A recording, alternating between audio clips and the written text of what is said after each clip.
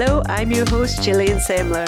You're listening to Let's Talk, brought to you by CityLets and Arla Property Mart Scotland. Let's Talk is a dedicated property show for the world of property letting, investment, legislation, personal stories and much more. If you want to get in touch, just reach out.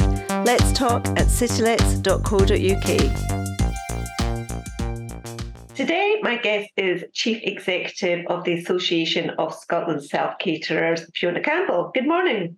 Good morning. Now, you've been spearheading the campaign regarding the serious concerns surrounding the measures introduced by the Scottish Government to regulate the short-term lettings industry. Now, first of all, can you tell us a bit about your own background and also about the aims and commitments of the association? Absolutely. Well, I have been representing the Association of Scotland Self-Caterers since February 2015. We've got 1,700 members and we represent the professional self-catering sector. But these days, we also represent bed and breakfast and other people that have been brought into this legislation. So we largely represent anybody that is a short-term let. I do hate that expression, but it's what we've been left with. So as myself, I've got 2 self-catering properties in Loch Lomond area, and I've been a self-caterer, professional self-caterer for 21 years. So during those 21 years, I've always complied with existing health and safety legislation, the correct tax regimes, et cetera, et cetera. So there's this kind of phrase bandied around by the Scottish Government and ministers that we are an unregulated sector and we need to be brought up to speed with hotels and other accommodation. We absolutely refute that. The legislation, as it stands for short-term let, is based on the existing health and safety compliance that we sent them because it's already existing, we already comply with it. Mm-hmm. So it's a hugely frustrating conversation, and you see it across social media that we are unregulated. That is simply not true. So unfortunately, it's a little bit like you and I going into Tesco's or any other supermarket. We've been doing exactly the same shop on a Friday for the last 15 years. But next week, you're going to have to pay £200 just to go into the shop. It's just unnecessary. It's a huge amount of admin and financial burden for no material gain. And that's the frustration. Okay. So what would you say are the main aims then and commitments of the association itself? Well, our vision as an association is to support our membership and to put us at the forefront of Scottish tourism industry. And I think we do that very well. Over the last few years, we have become very much integral in that tourism voice. I sit on the Scottish Tourism Alliance Council. I sit on the STA policy group. We are founding members of the European Holiday Home Association and various other things. And during the COVID pandemic, I was at the table with the Scottish Tourism Emergency Response Group. We are very much at the table with the Scottish Government to try and assist both our sector, but also the wider tourism sector going forwards. Okay. So do you just want to explain to the listeners what the aims of the legislation, the timings for the licenses, and the main changes that are being proposed? Well, now that's the $1 million question. Yes. So what are the policy objectives? And the last time I met with the Housing Minister, Paul McLennan, I said, Paul, what is the policy objective here? So the Scottish Government will publicly right now contend that this is about ensuring the basic health and safety of short-term let accommodation of all forms, whether you're a self-caterer or indeed you rent out a room in your property, you're home sharing, or indeed if you swap your home, which a lot of home swappers have no idea that they're encapsulated in this legislation. But it's about basic health and safety, quote unquote. Many operators will already be complying with the existing laws. So if there are existing laws, one begs the question, why does one need licensing? But it's also really important to remember that licensing covers the safety of an activity. The second policy objective that the Scottish Government doesn't admit to is that this is to address the housing crisis. Now, licensing cannot and will not ameliorate the housing crisis. It simply can't. And we even got them to withdraw the over-provision clause back in 2021 because this isn't about housing. This is about the safety of the activity. So interestingly, if I say to ministers, you're trying to manage down the numbers of self-catering units in order to free them up for housing, affordable housing, no less. They'll say, no, that's not the policy objective. But I sat at a debate in Parliament on Wednesday of this week. Was it Wednesday? I think it was Wednesday. I can't remember. This week's been very long. And the entire debate focused on housing. And you think, well, hang on a second. I thought this was about basic health and safety. But what we're actually seeing, even if it is about housing, what we're seeing is that people that are leaving the sector are leaving their properties lying empty or using them as second homes. So that commercial element that's been benefiting local economies and communities for years is now completely lost. And those properties are going to be lying empty apart from a few weeks a year. That's not helping anyone. And on the other side of the spectrum, if they're selling those properties, 98% are not going to ever be affordable housing. So what we're actually seeing is that this is going to be exacerbating house prices. So if that looks like success, well, it doesn't look like success to me, that's for sure. Now, what the problem with housing is that they haven't built enough houses. The population is increasing exponentially. There are 17,500 self-catering units on non-domestic rates in Scotland.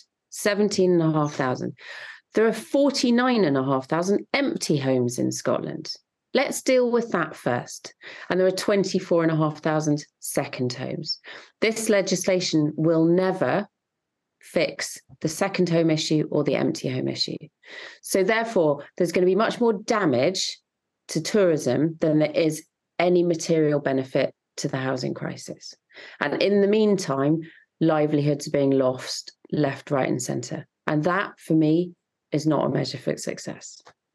So are there any short-term scenarios that, will be excluded from this legislation? Yep. If you have got serviced apartments, now that has to be caveated. If you have got four or more apartments in one block with one front door that is not shared by anybody else, and there's a service like a concierge service, you are excluded because you're considered to be an apart hotel. If you are a licensed premises, as in the 2005 liquor licensing, if you're a guest house or a B&B, then you're excluded.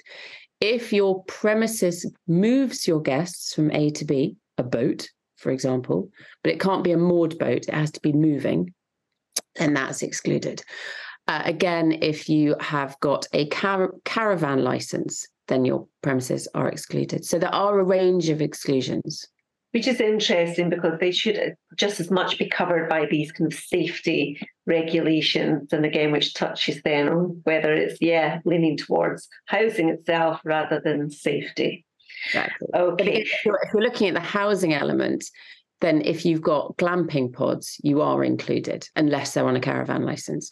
So it's swept up lots of people that I don't think they intended to sweep up, including bed and breakfast. Now, bed and breakfast already comply with existing health and safety legislation, and clearly they're not going to be any good at affordable housing. So the legislation from day one was flawed. It was fundamentally flawed. It was clumsily written, and frankly, as a car crash. It's a really deplorable piece of policy, and they know it, but they've now got themselves into such a political bun fight over it, and I think they are hamstrung by the Green Party, that they've just got themselves dug in, and they can't find a way out. So it's a real shame, because the net total of that is that livelihoods are being affected, people's mental health is being affected, our sector is now being demonized, and people are being threatened and harassed. It's not a good picture in our sector right now. Well, let's talk about the City of Edinburgh Council's licensing scheme and the opposition in respect of the rebuttal presumption. Scotland's largest ever crowdfunding campaign in legal history lodged a judicial review. So tell us about this, the outcome, and whether it's changed the way in which the licensing plans have progressed for Edinburgh and other authorities. Yeah, that's a very good point. So the City of Edinburgh Council developed their policy last September 22.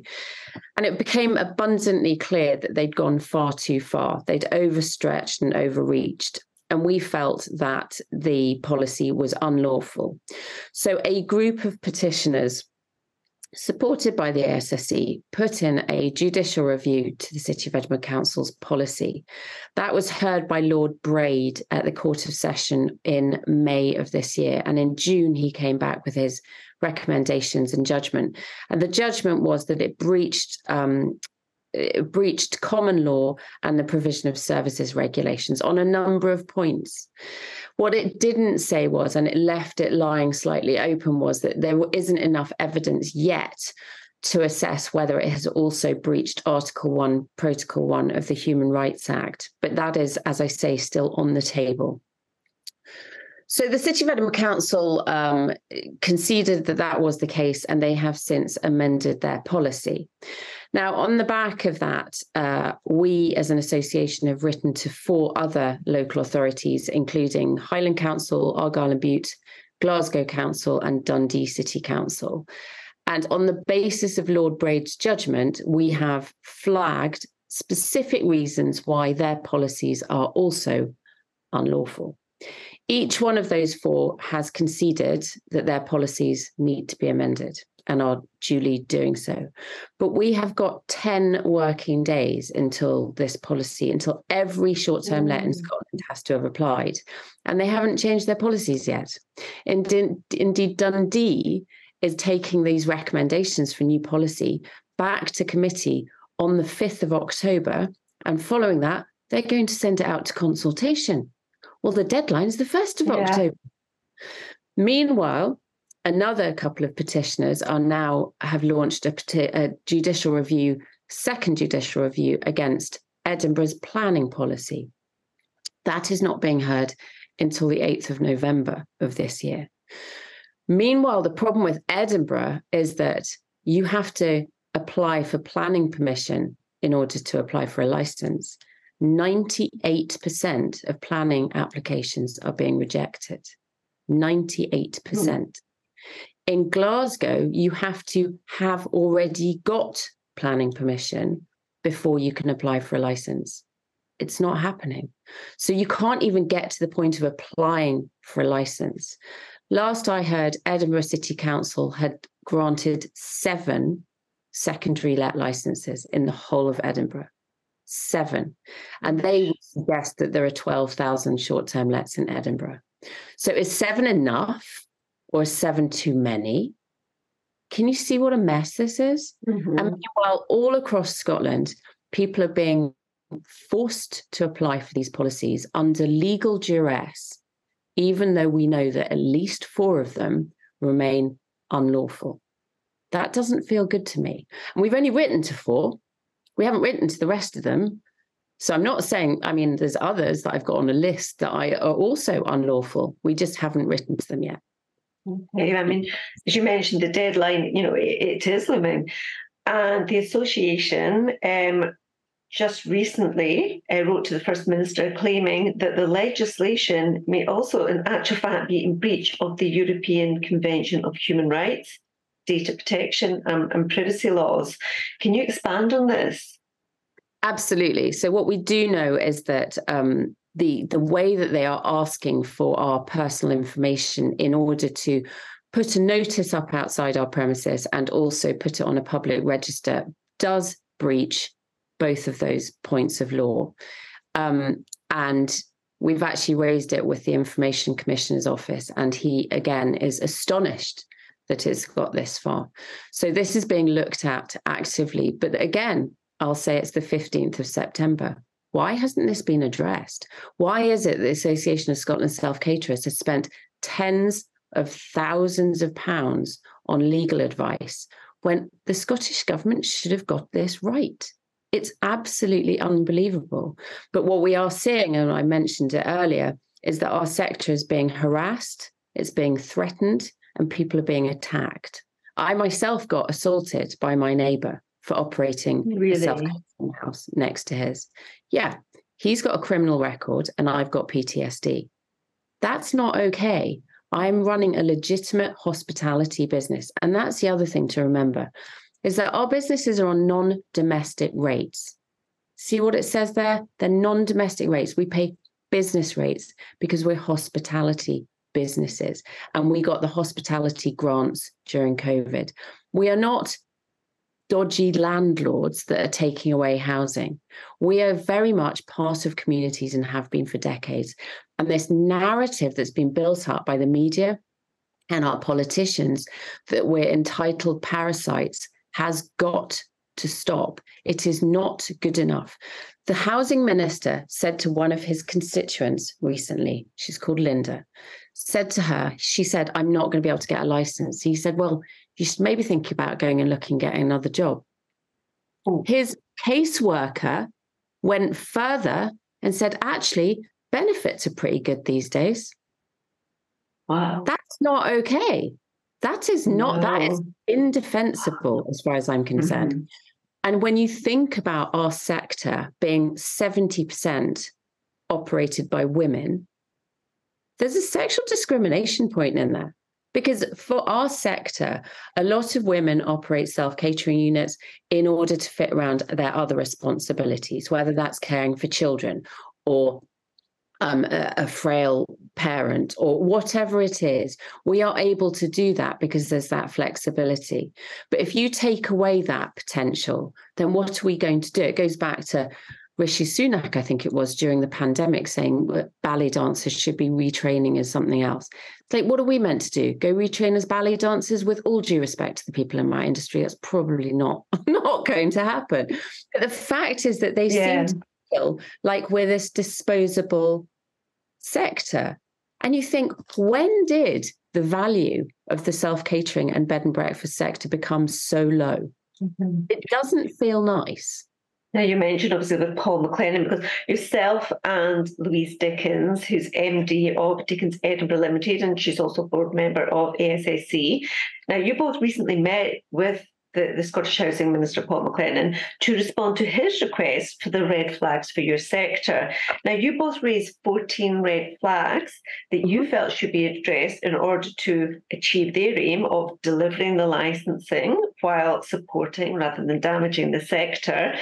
Tell us about these concerns and also solutions that you suggested. I think one thing that's absolutely clear, and we need to really remind everybody, is that the Association of Scotland Self-Caterers and the wider industry is not against regulation. Indeed, we've been calling for regulation since 2016, but it has to be proportionate and justifiable and targeted. It can't be what we've got now, because what we've got now is not just unlawful, it is just not fit for purpose. What we always asked for was a registration scheme with mandatory health and safety. Now, the difference between registration and licensing is very small, but it's very significant. A register, like the landlord's register, is a notification scheme. You tell your local authority that you're undertaking this activity, and you tick boxes to say that you are compliant with all the associated health and safety compliance requirements. Fine, easy. Then we know exactly where people are, what they're doing, how often they're doing it, whether it's a 365 days a year operation or whether it's 1 week a year when they're on holiday, etc., etc. That compares to licensing, which is an authorization scheme. You have to ask permission to do it.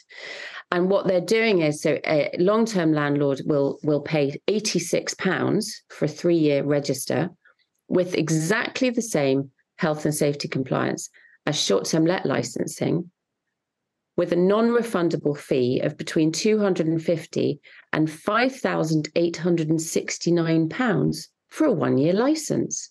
So when Mr. McLennan stands up in Parliament and says, oh, it's terribly good value, it's only about £250 for 3 years, that's not just disingenuous, it's a downright lie, actually. And the difficulty is he will say that people are applying, thousands of people are applying, and it's all fine and everybody's getting their license. 7,000 people have applied out of their estimate of 32,000. Mm-hmm. And you've got to ask yourself, why aren't they applying? And it's not for want of not being compliant, it's because they're getting stuck by the barrier of planning. It's because they can't afford it in the middle of a financial crisis. There are any number of reasons why people are not applying, but the very fact is they are not. Now, the 14 flags were 14 solutions, and we've always been entirely solution-led. We've always presented workable, proportionate solutions, which have just been dismissed out of hand. The 14 red flags was the last chance. If you want to keep licensing under the Civic Government Act 1982, then this is what you need to do to make it workable. And they have absolutely ignored every single one of them again. So it begs the question, why bother keep asking for briefings, for final strategies, for solutions, if they're just going to ignore them? And at that meeting with Paul McLennan on the 11th of July, I said, Paul, he said, give me the specific issues that we need to look at. I said, they're exactly the same ones as I gave you in January and May. He said, just give me the specific challenges. Go on. I said, Paul, are you going to actually look at them? Because I'd really like to spend some time with my family right now. This has been 7 years of my life. And he just dismissed them out of hand, every single one of them. Now, this isn't just about self-catering and bed and breakfast businesses. This is about the ability of people on the street being able to support themselves during a financial crisis. The UK government is encouraging people to accept short-term people in order to help them pay their mortgage. A police officer outside Parliament last week said, why is everyone out here? What's going on? And somebody explained to him what was going on. It turns out that police officer that protects our elected representatives in Parliament rents out his spare room in order to pay his mortgage. Mm-hmm. He had no idea that he now needs to get a license. He will not be getting a license, and he will therefore not be able to pay his mortgage. For me, that's a problem. So A, he didn't know, and had he not asked that question, he would be acting unlawfully on the 1st of October. What's he to do? Arrest himself? It's unbelievable. So for all the people out there that continue to do what they're doing now to get themselves through this financial crisis, they will be doing so unlawfully. And if they're doing it unlawfully, it means their insurance isn't covered. It means they're in breach of their mortgage. That's a problem. Yeah. How many people are out there that have no idea that this legislation is coming into force in 2 weeks' time? So again, for those people that have got second homes, but historically have rented them out in order to, pay for some of the expenses, even if they've not got a mortgage, et cetera, the socially responsible thing to do is to be able to use your asset in that way in order to give the opportunity for people to come and stay in that property, to spend in the local economy, to employ people, to clean, to do the laundry, et cetera. People are stopping doing that. So the Scottish government is disabling the ability to make use of your asset and to act in a socially responsible way. That doesn't make any sense to me. Yeah, I mean, as you said, there was no response to these red flags, or your suggested solution. So how do you feel about this and the fact that local authorities are still ploughing ahead when some of their policies are deemed unlawful? This is still going. I speak to local authority, the people on the coalface dealing with this all the time. They didn't want it in the first place. It's completely impossible. Several of them said there's absolutely no way that they're going to be able to get through all the applications, even if people do apply. The fact is, it's incompetent legislation. And at this very, very late stage, we still don't even know what enforcement looks like. The Scottish government hasn't thought of these things. They simply haven't.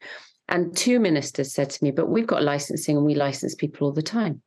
I said, we're not the dog and duck. We don't have a sign outside our properties. You don't know who we are, where we are, or what we are. Therefore, it's impossible to enforce. So they're entirely reliant on community policing. Mm-hmm. So that's your neighbour saying so-and-so's operating a short-term let. She hasn't got a license. The police, it's enforced by the police. You would have to ring the police to come out to haul somebody away in handcuffs for operating illegally. I mean, that's just unjustifiable and absolutely ridiculous given the pressures on the police force. But the fact is, it also is destroying community cohesion. And this goes back to the threats and the harassment and the attitude towards our sector and indeed tourists now.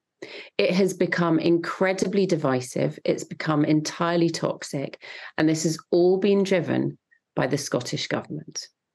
Let's go back to just talk about kind of numbers of people who've applied, because, as you mentioned, the Scottish Government have claimed that many providers have, received the licence. How many members, of your members have applied for licence under the new rules, and how many, or kind of what percentage, do you fear will definitely give up short-term letting? Well, it's interesting. We did a webinar last night and we had 260 people signed up for that webinar. And I did a little poll on the webinar. 50% of those had applied and 50% had not.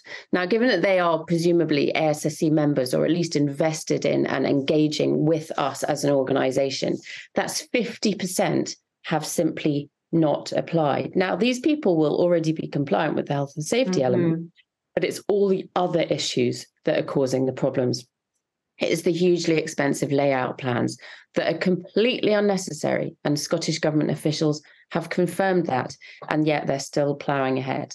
Now, on that same call, 14% said that they were not going to apply. So what does that do for Scottish tourism? Are they going to be carrying on operating illegally? How does that impact our international reputation? I mean, these are huge conversations that the Scottish Government is sticking its head in the sand and ignoring.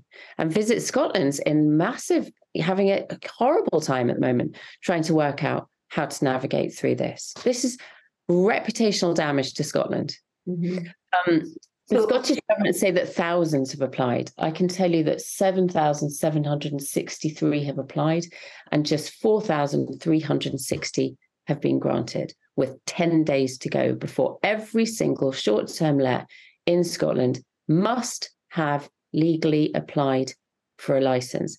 And don't forget that self-catering units, bed and breakfast, unlicensed guest houses, home sharers, home swappers. In fact, if you look at the guidance on the Scottish Government website, they've got a natty little "do you need a licence" checker.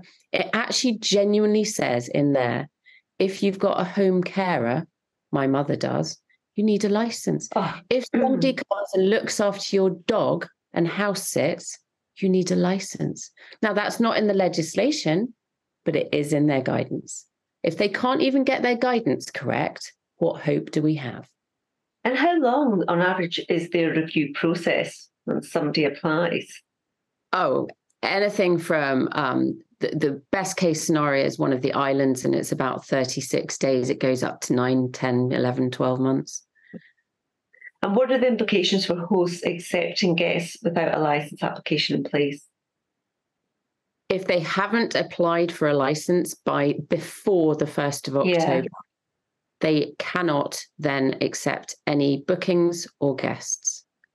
Or if they do, they will be doing so illegally.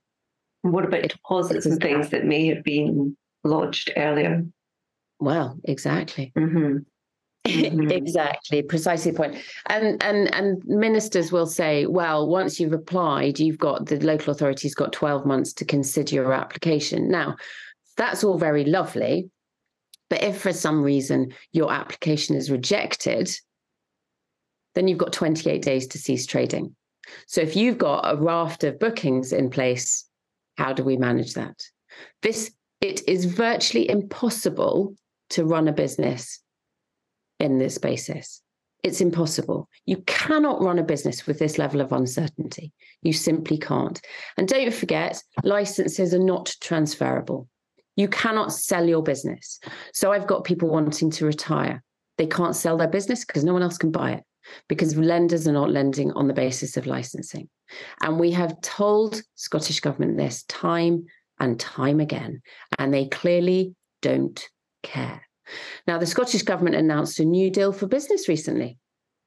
This is the first test, and they are failing it mesmerisingly well. absolutely unbelievable.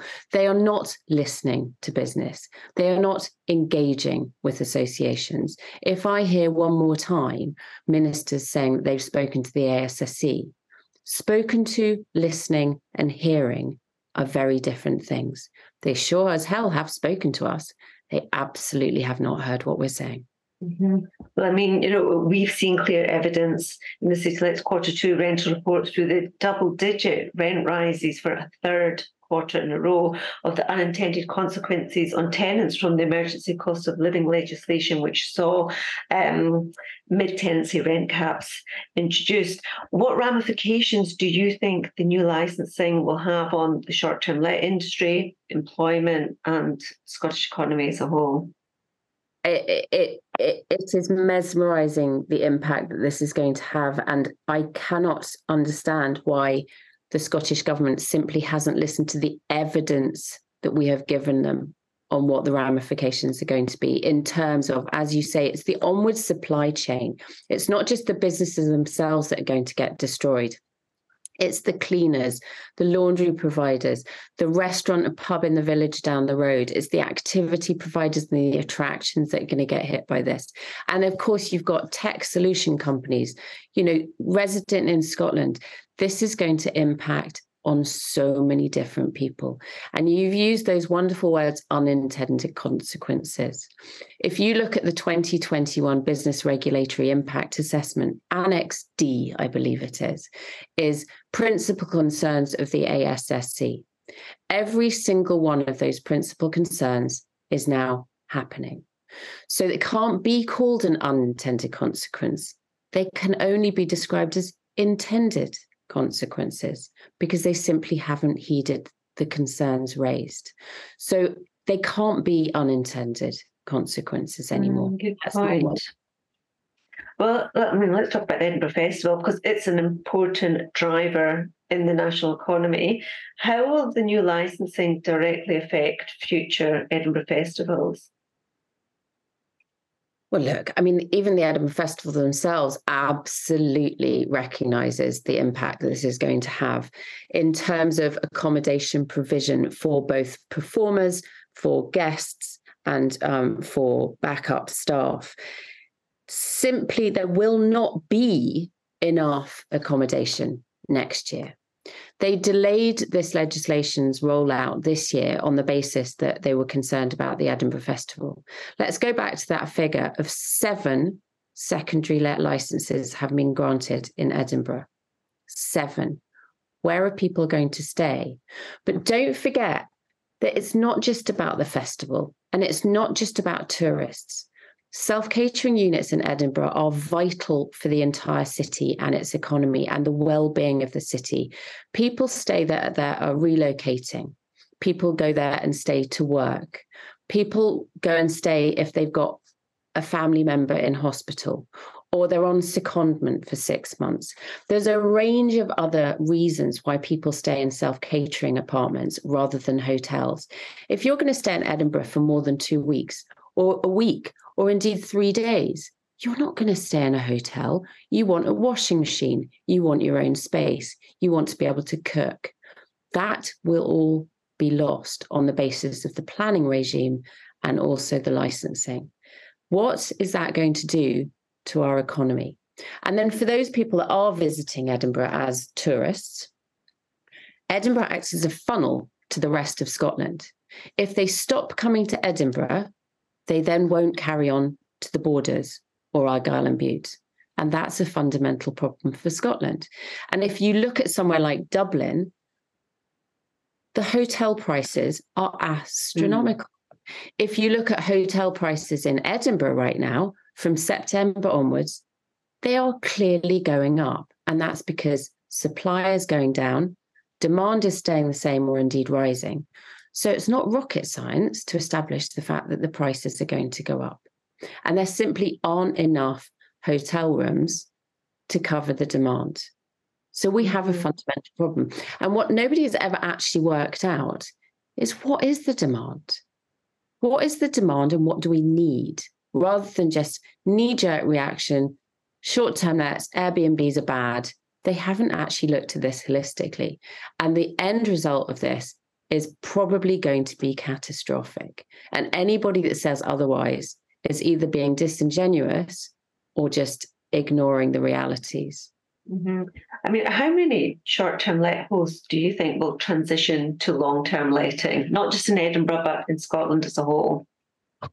Well, the problem is you've raised already is that long-term rental opportunities are being really constrained by existing regulations. We've seen that for years now since PRT came in 2016. It has had an impact. Being a long-term landlord is not terribly attractive anymore. So people are not going to suddenly just transition into long-term rentals. Some will, of course, but many simply won't. And the other problem is that with lots of these apartments in Edinburgh specifically, people use them themselves. So they will come back 4 or 5 times a year. And the rest of the time they will rent them out to corporate clients, et cetera, et cetera. Those people are not going to rent them out long-term because they need to use that premises when they're back at home. So therefore, they will just be lying empty. And that's the reality for the vast majority of apartments in Edinburgh. So again, this is not addressing the housing crisis in any way, shape, or form. And it's actually just impacting on the lack of visitors going to buy coffee in the lovely artisanal coffee shop down the road, et cetera, et cetera. Yeah, you mentioned, at the beginning of the podcast just about the effect on, housing and also affordable housing. So in your opinion, what will be the long-term effects of the legislation on the Scottish housing market as a whole?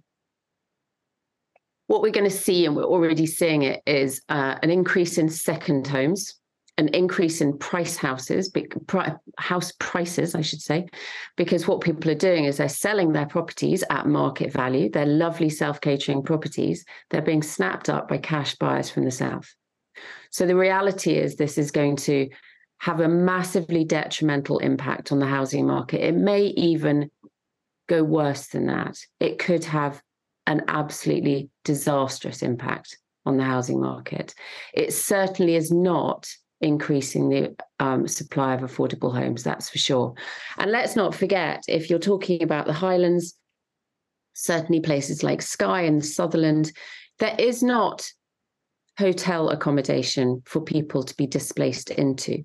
So where are they going? They're going straight into camper vans. So we are seeing all over the Highlands nose to tail camper vans, which is doing nothing for our net zero aspirations or our potholes or the mental health of the people that live there.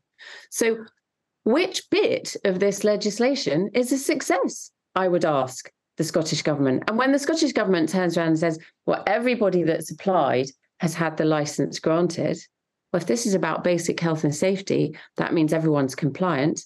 Ergo, was it really necessary in the first place? It just doesn't make any sense.